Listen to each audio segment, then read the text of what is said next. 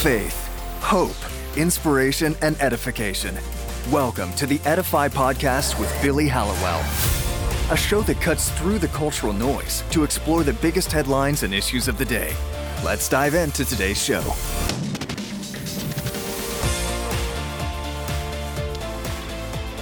And we are here with the Edify Podcast on a new day and a new time. Well, really just a new day because podcasts don't need to have set times, but you can expect new episodes of the show on Wednesdays now, which is really exciting. It's sort of like the hump day, middle of the week mix, so you can listen to our show every Wednesday here on the Edify app. I'm excited for today's show because I have a friend coming on who you've hopefully gotten a chance to know through Edify. Her name is Charlotte Pence Bond. She is Vice President Mike Pence's daughter. She's an author. She is a podcaster. She hosts a show on the Edify Network called Doubting It, and it's all about doubt. It's an amazing show. We're going to talk a little bit about that. And when I say doubt, it's about faith and doubt, and how those two things merge together and what it means to doubt and how we find our way back to faith and so many other amazing topics. So Charlotte's going to come on, and obviously we are just days away from what most people are calling, or at least many people, the most consequential, important election of our lifetime, if not in history. And so, of course, that can get dramatic sometimes, right? I think we say that every time, but there is something that feels different about this election. And I think it's the energy. I think it's the fact that we're seeing with all the early voting and the crazy coronavirus chaos, we're seeing people line up. I'm here in New York, and I'm hearing crazy stories of people waiting hours. My pastor waited, I think, like 3 or 4 hours to vote. And so there's a real thirst to live out the rights that we've been granted. And it's pretty amazing to see in this country, people running out to vote. There are other people who can't, they're saying, look, I don't know if I'm going to vote. I can't vote for either candidate, or I'm going to write someone in. I mean, there's all sorts of things you can do at the polls. You don't have to just opt for Biden or Trump, right? But I want to talk a little bit about politics. Usually we start the day with headlines on the show here. We're going to start just quickly by going over where we are in the polls. So today is October 28th when we've recorded the show. And right now, Joe Biden is still pretty far ahead of President Donald Trump in the polls. The Real Clear Politics national average has Biden at 51.1% and Trump at 43.6%. That is a 7.5 lead spread for Biden over Trump. That's a pretty big deal. Now, the polls, there was a lot of trickery with the polls in 2016. And so a lot of people are skeptical. They don't think these polls are reflecting what is going to happen. And, I'll tell you as somebody who went to school and studied social research that, when you do polling properly, it's reliable within a margin of error. I think politics are a little different. It's a little tricky right now. We don't know if people are being honest. We don't know if people are truly sure of who they're going to vote for. I think we saw in 2016 a lot of inconsistency, although Hillary Clinton did win the popular vote, right? So we talk about the fact that Trump won. Well, there was an electoral college win. She was ahead in the national polls, which was reflected in the fact that she did win the popular vote. So it's some of the battleground states. That's where it seems like there were some issues, individual state level. And right now, Biden is up 3.6 points on average in the spread. He's got 49.2% of top battlegrounds. Trump has 45.6%. According to Real Clear Politics, the betting odds, 64% for Biden and 34.9% for Trump. So we'll have to wait and see what happens. We're going to talk a little bit about politics with Charlotte when she comes on. Obviously, her father is up for re-election with President Donald Trump, and so that'll be very interesting. But before we get into that, I actually want to air for you a segment that I do every week on The First TV. If you're not familiar with The First, it's a conservative news network. You can find it over on the Pluto app. It's a TV network, and I do a weekly commentary, usually on faith and politics and the intersection of the two. And I'm going to start sharing some of these segments on the show here because there's just so much going on in our world. And in this particular segment that you're about to hear, there's really a response here to AOC and a tweet that she sent out about religious freedom and her take on why people often in the Christian world, it seems, will bring up religious freedom and her disagreement with that, and then my response to what it was she had to say. So with no further ado, let's run that clip from the first. So AOC has a message for Republicans who she believes are trying to co-opt faith. Now, in a recent tweet, she lashed out and said, quote, "Sick and tired of Republicans who co-opt faith as an excuse to advance bigotry and barbarism." Now, I'm going to come back to barbarism in a minute, but she went on to say, quote, "Fact is, if today Christ himself came to the floor of Congress and repeated his teachings, many would malign him as a radical and eject him from the chamber." Now, I've got to be honest with you, there is a lot of irony here. But first and foremost, before we even get there, people on both sides of the aisle have tried to co-opt faith, and they do it with every issue because this is politics. It's dirty, it's awful, and you try to score votes with different groups. But let's make something very clear. While we're throwing stones here, there is only one side of the aisle that has actually grappled with trying to eject God from the platform. And it's actually the Democrats, the side that AOC is on. If you'll remember, in 2012, the Democratic Party removed God and then put God right back into the platform once people freaked out. And at the 2020 DNC, One Nation Under God was removed during meetings with groups who were allied to the party. And sure, these were anecdotals, but the brushstrokes come together to paint what I would say is a pretty troubling picture. And it doesn't end there. You've had senators who create litmus tests. They've told Catholic judicial nominees that the dogma lives loudly within them and that this is a concern to them. You know, when you have Russell Voigt, a nominee for Deputy Director of the Office of Management and Budget, who actually went on to take that position, but a couple years ago when he was up for it, he was told by Senator Bernie Sanders that his faith perspective means that he's, quote, "really not someone who is what this country is supposed to be about." This is a litmus test, and you have to wonder how anyone can say what AOC said and do it with a straight face. Now, let me be clear. I'm not going to say that Jesus was a Republican or a Democrat, but we have some facts that we have to grapple with. First and foremost, Republicans are much more likely than Democrats to actually say they are Christians. 82% of people who lean Republican or who are Republican identify as Christians, as opposed to 63% of those who lean Democrat. Now, the same thing happens with church attendance and a whole bunch of other indicators. And I want to just point out, AOC is right about a couple of things. She said Jesus called us to love others, and that includes our enemies. I agree. That he called us to care for those in need. I agree. These are the fruits of the Christian heart.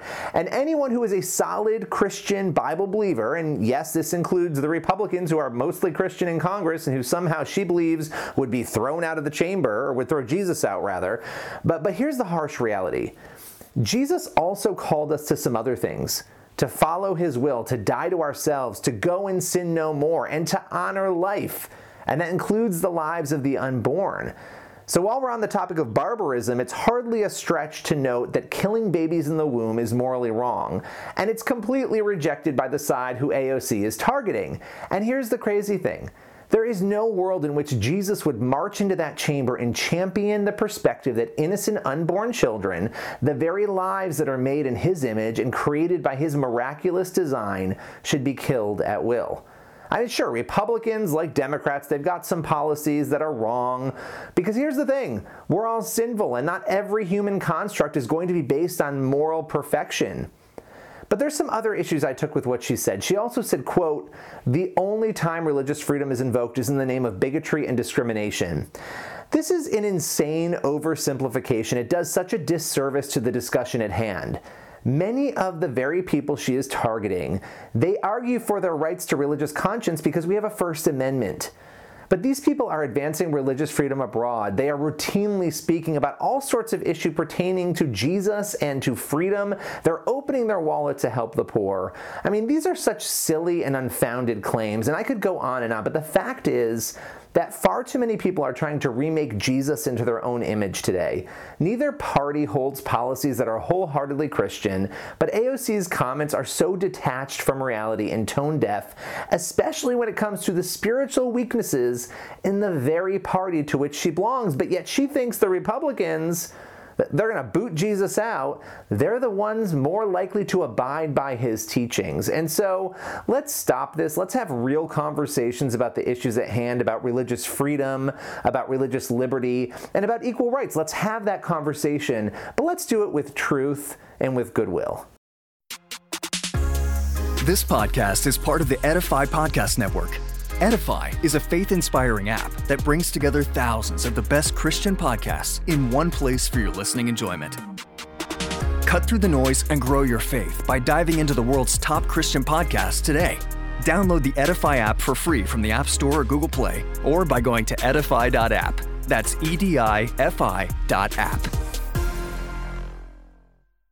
And we are back with more of the Edify podcast. I'm Billy Hollowell, and I'm excited to dive into our interview today. And before I do, just to reflect a little bit on the AOC bit, I think it's important that we have these discussions because when there's a mischaracterization, it doesn't matter where it's coming from, on which side, truth matters. And so we got to break down these affairs, describe them, discuss them, understand what is really at play. And that's why I deliver that monologue. I think it's important to do that. It's not important to me to be a partisan or to be somebody who, just like I said in that bit, I'm not here to say Jesus is a Republican, Jesus is a Democrat, but I am here to say, look, we might have an issue on one side with some of these faith proclamations, right? We might have a problem where we are actually restricting people's beliefs and restricting their First Amendment rights, especially when we're setting up litmus tests. And that's an important thing. And so one of the big issues on the docket for a lot of evangelicals and a lot of Christians more generally is religious freedom, is the First Amendment. And so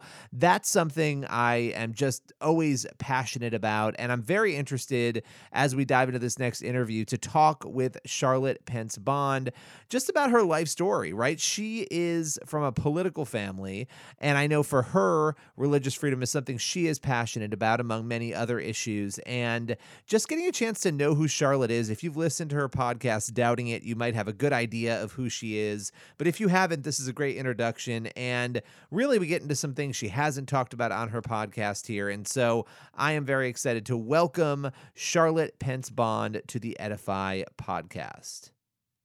Hey, Charlotte, how's it going today? Good. How are you doing, Billy? I am good. I'm good. So for those who don't know, you and I have been working together over the past couple of months on your podcast. And now I'm super excited to have you on the Edify podcast to just talk a little bit more about your story, which, by the way, you've shared your faith journey on the podcast. And it's just incredible to get a chance to kind of know people and know their background a little bit more, especially people whose parents are sort of as public as yours are, and people like you who have been out there speaking on so many different issues. And so we're going to talk about a lot today, but I want to kind of dive in first on a question that I think everybody probably has for you. You probably get asked this a lot, and it's somewhat of a loaded question. I'm just going to throw it out to you. What is it like being the daughter of the Vice President of the United States? What is that like? I do get asked that a lot. And first of all, thanks for having me on. This is really fun to finally be able to do this. It's really funny because it's such a boring answer, but at the end of the day, he's just my dad. So it's funny because that didn't change. And I don't think that that's necessarily a given when you get into such a role like that. But I think my parents have just really always put our family first. So there was no real difference. Everything was just a little elevated or escalated. So I mean, it's funny, things that became different, obviously security, was a bigger deal, them having full-time security, but they had that when they were governor and first lady of Indiana. And so it was just to a way bigger level, obviously. So I think everything was just to a bigger, more public level. But our day-to-day interactions, even though I was on the campaign trail and I lived at the Naval Observatory for a while, didn't really change. I mean, we were always kind of, I can still I'll call him and he'll answer no matter what he's doing. And that was always kind of the case before, and it's still the case now. So I think probably I'll look back on this and think how crazy it was. But at the time, it's kind of hard to be like, what is so different in the day-to-day? Well, that's really cool to hear, like, just the day to day, and I think it's probably hard for people to imagine it, right? Because it's like, I think if my dad was the VP, I can't even imagine what that would be like, but the one thing for me, like, I go on and I read the news all the time, and so is it ever weird and a little surreal? And obviously, you're used to it now, your parents have been in the public eye for a long time, but to, like, go on to CNN or Fox News or go on to or, like, turn the news on, and they're talking about your dad. Right, or you're seeing your dad. Mhm. Is that ever a little strange? Yeah, it is funny. Sometimes I'll be on Twitter and I'll learn about something from Twitter and be like, "Oh," or I'll, like the other day I texted my dad and said I liked his tie because, I saw that he was on, Twitter on the plane or whatever. He had a picture of it. And so it's weird in that sense that you can just kind of anytime log on and be like, "Oh." Sometimes I worked in LA at a talent agency after the election, and I would like people had the news on all the time, and I would just be walking past their office, and he's like on TV. So that's weird for sure. I think they get it more of a kick out of it to just be like, oh, is this strange for you? And yeah, it definitely is. Um, but also, I mean, he was in radio for a long time when I was a little Yes. kid. Yeah. So I was used to always hearing him on, the radio. So that's kind of funny to think about. Yeah, I mean, I can't like, could you have ever imagined as a kid when your dad's in radio and obviously a very talented guy who's done so much in politics and media, could you have ever imagined though, like, oh, my dad's gonna be the vice president one day? Like, is that ever something you thought as a kid? Was that level of political aspiration in your family? Um, no, I think he would definitely say he never thought that that would happen. And I think I would agree. I mean, I think he always wanted to be a congressman. He ran for Congress twice in the 80s and 88 and 90 and lost both times. And so we kids always joke it's because they didn't have us, obviously, because we came along after that. But then he ran again in 2000 and was in for 12 years. But he always wanted to do that. Thought maybe he'd be able to be governor someday, but, no. I mean, that was never really in the realm of possibility. I think I could always have pictured it if I wanted to. I think, if you think of your dad as this, like, amazing person, you're like, "Well, he's gonna be president." So I think that there's that aspect of it as a little kid. But I remember being, yeah, nervous about him running for governor when I was really, really little, and he didn't run for years, and that was not even a thing at the time. But I think that God kind of, sort of prepared him and our family for each stage when we were ready for it. So yeah, I don't know. I couldn't have pictured it though.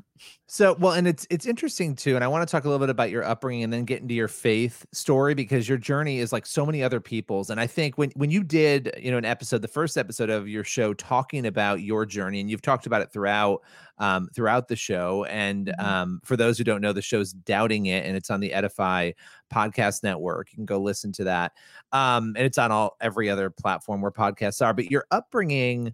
I'd love to hear about it because you guys really have been such consistent voices of faith and people of faith who just live it out. And I think that is a lot of times we hear people talking about faith, which is great. But seeing people live that out and being able to sense that it's a part of just the family unit and it's a part of each, person's life is phenomenal. So tell me a little bit about faith in your family growing up.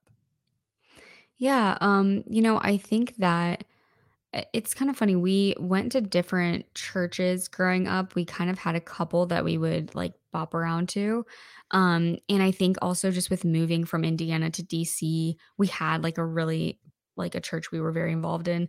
And then moving makes it obviously difficult always. But so as far as like, but my parents, I think, made our faith in our family very real and more on like a personal level with Jesus. And so they really stressed that. I think looking back, like we would have church in our house sometimes, just us. And it was always like you were encouraged to ask questions. You were encouraged to, talk about things that you didn't agree with or that you were confused about. But there was always the aspect of having a personal relationship that I think was really good because I think when you sometimes if you get like into a church community, that's great. But then if anything happens in that church community, it can really affect your faith. And so, um, yeah, I think that they definitely made their faith very evident also, just how they lived their life, how they did so in DC, in Washington, which is they live very differently than a lot of people. I think they were very open with their faith, with their staff about their faith. Um, and it was always something that was talked about. I mean, even to this day, my dad is like always talking about his faith with his staff. And so I think that's just a way that you kind of are the same person in every room, if that makes sense. Like he's the same at work as he is at church as he is with his family. And so I think that's a hard thing for anybody to do. But I think that they did it well. Yeah. All right, so something I want to ask you about, and so it sounds like, well, it sounds like you guys grew up in a way that was authentic. And my kids ask me so many questions where I'm just like, oh my gosh, that's a really good question. I've never thought of it. And some of them Mhm. are silly questions that just make you laugh, kind of. But others are things like, wow, I hadn't thought about that through a kid's eyes. And so it's amazing that your parents kind of fostered that. And then that independence of having that relationship, right? That personal relationship with Jesus, which is the core of Christianity, right? So Mhm. did you guys grow up non-denominational? What was sort of the denominational feel for the family? Yeah, I would say non-denominational. My parents were both raised Catholic. And so my dad kind of became, I guess, evangelical, non-denominational in college, and then met my mom, and they kind of started, I guess, going to those kinds of churches and just really stressing that personal relationship. And so we were not like I was christened, in a Catholic church as a baby. But we really were more non-denominational.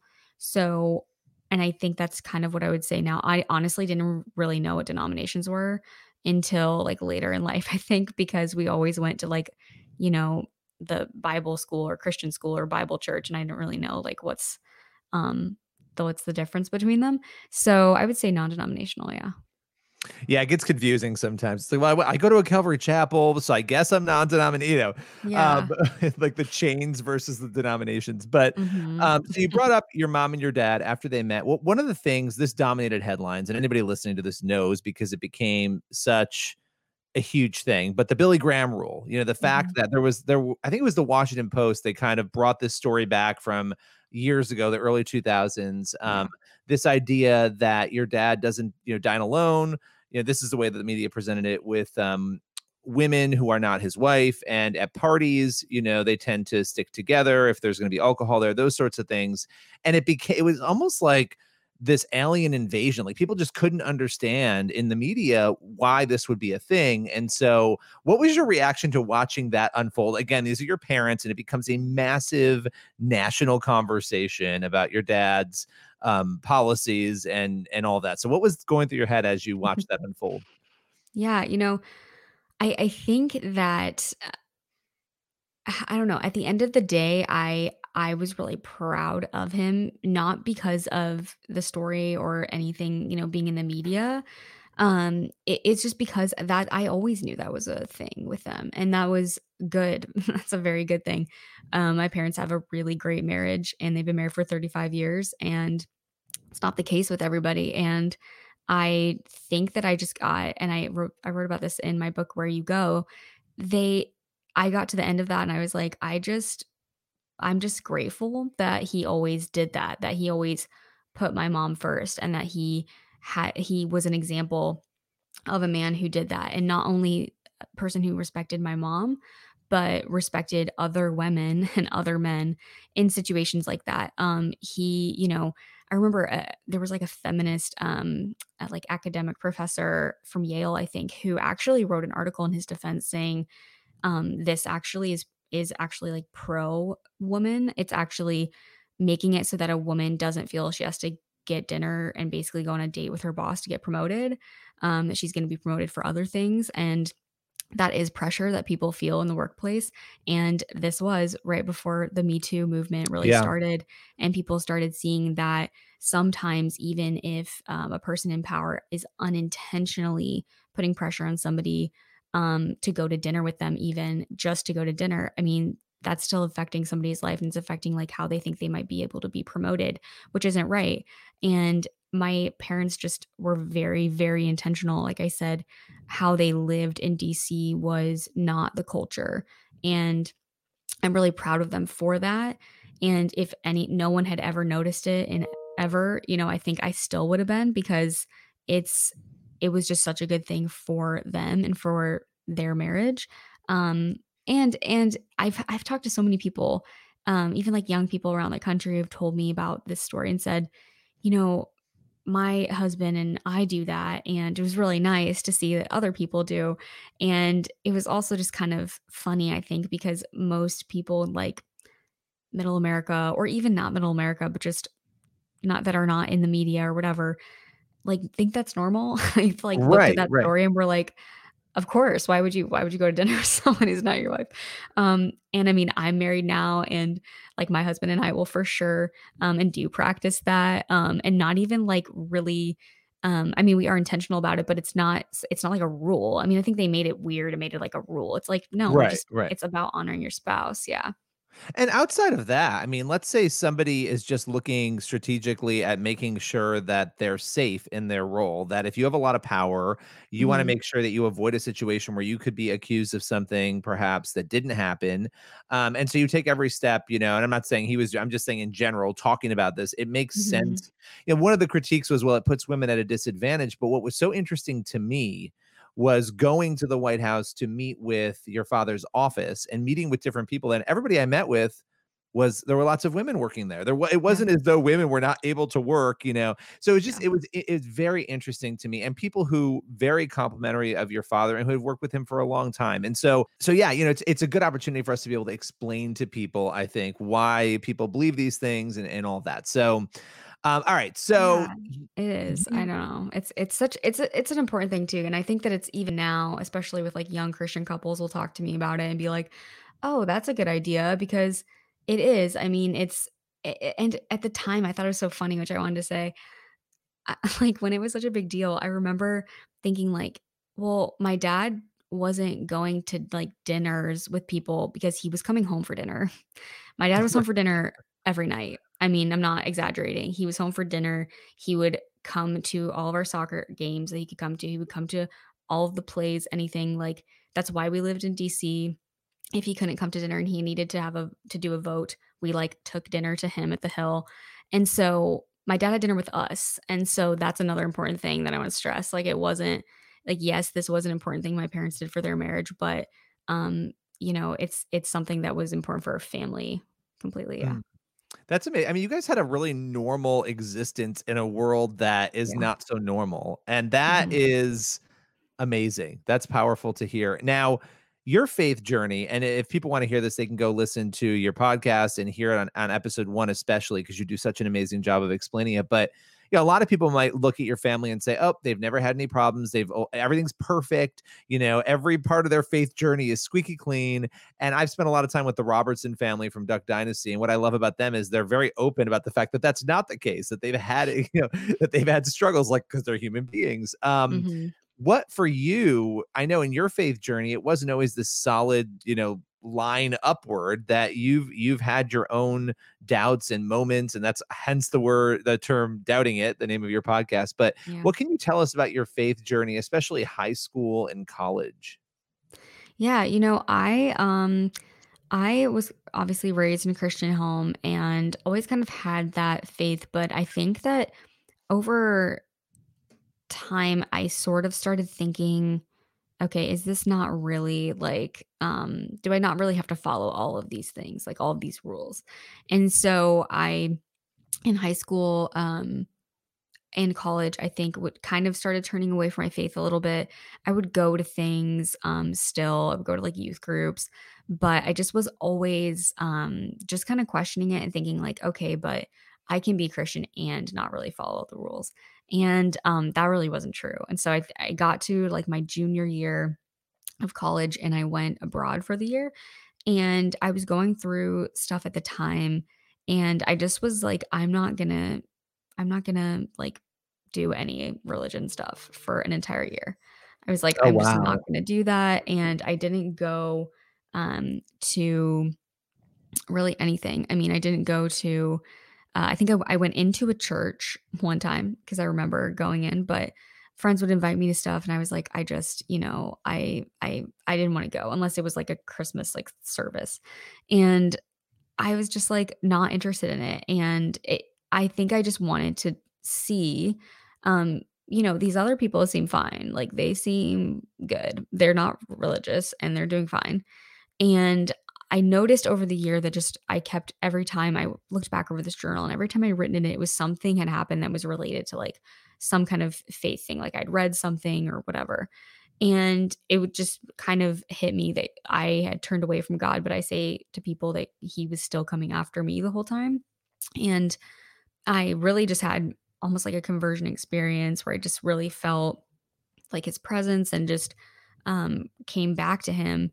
And after that, came back to America after the year, and really, really was like a born again Christian. I mean, it was kind of funny. Like I had never lost my faith, but I wasn't living the way I was supposed to be living, and I wasn't really pursuing Christ. And my parents, I mean, were probably thought it probably like got a kick out of it because I would be reading Bible stories, like telling them about it, and they were like, "Yeah." I was just gonna ask, how were they reacting during this time? Because I've been through this too, where in college for me, that's when it happened really. And I just tried to make excuses for the way I wanted to live, right? I just tried to like, and it never left me, but I tried to leave it. I tried to leave God, but he never left me, and then you kind of come back and you're like, what in the world was I thinking?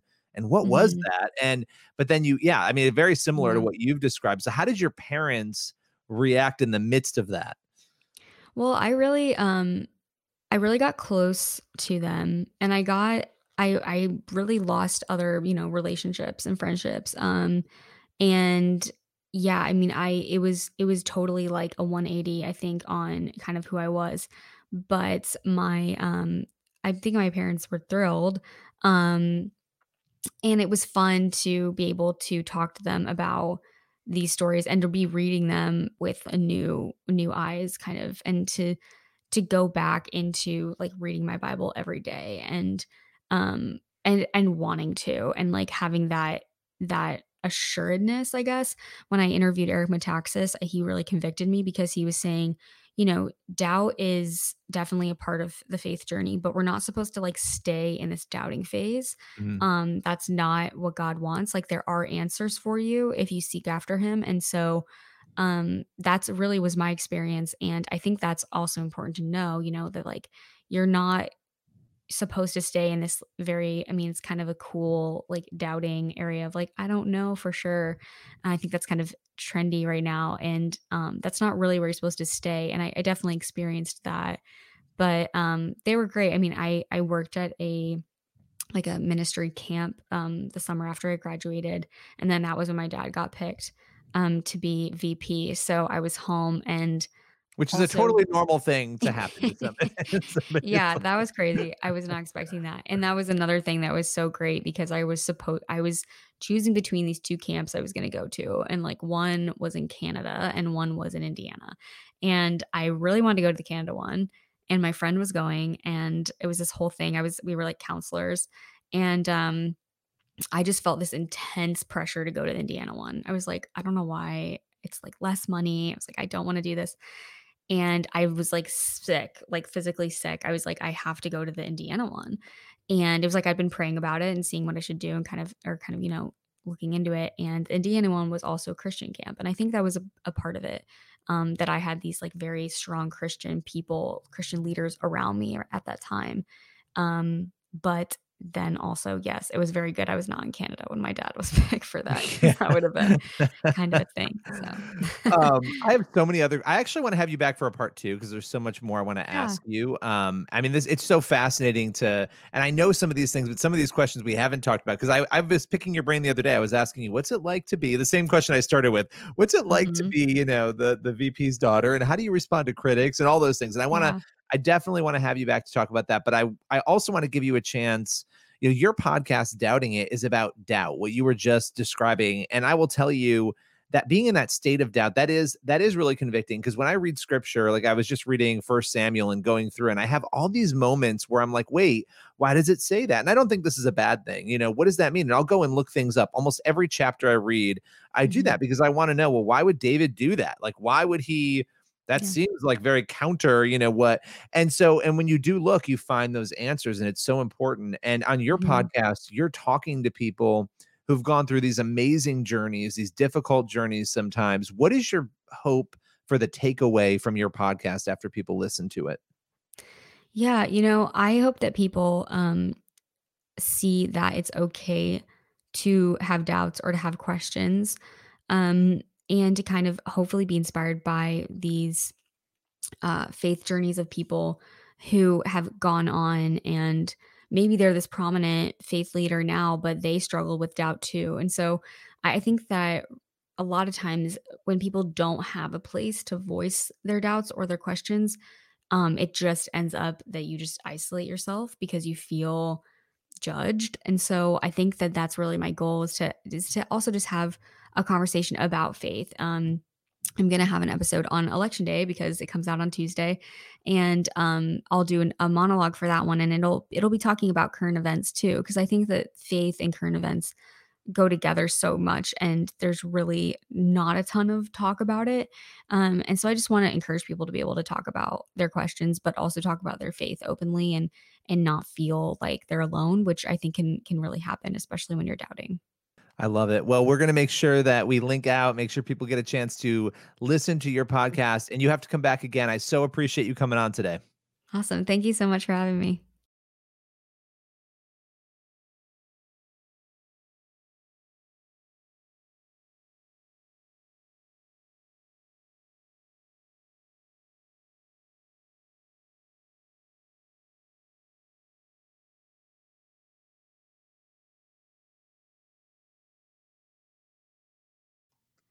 And that brings us to the end of today's Edify podcast. I hope you guys enjoyed it. And I really hope you had a good time listening to what Charlotte had to say. Very interesting life story. I am a huge fan of being able to peek behind the curtain of people's lives, especially people in the public eye, getting a chance to know who they are, where they come from, and what matters most to them. And so we had a chance to do that today here on the podcast.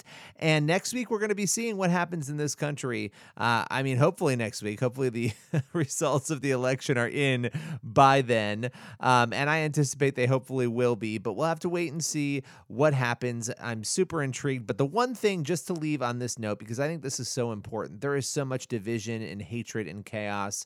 We need to be praying for this country, praying for each other. If there's someone on the other side that who disagrees with you, pray for them.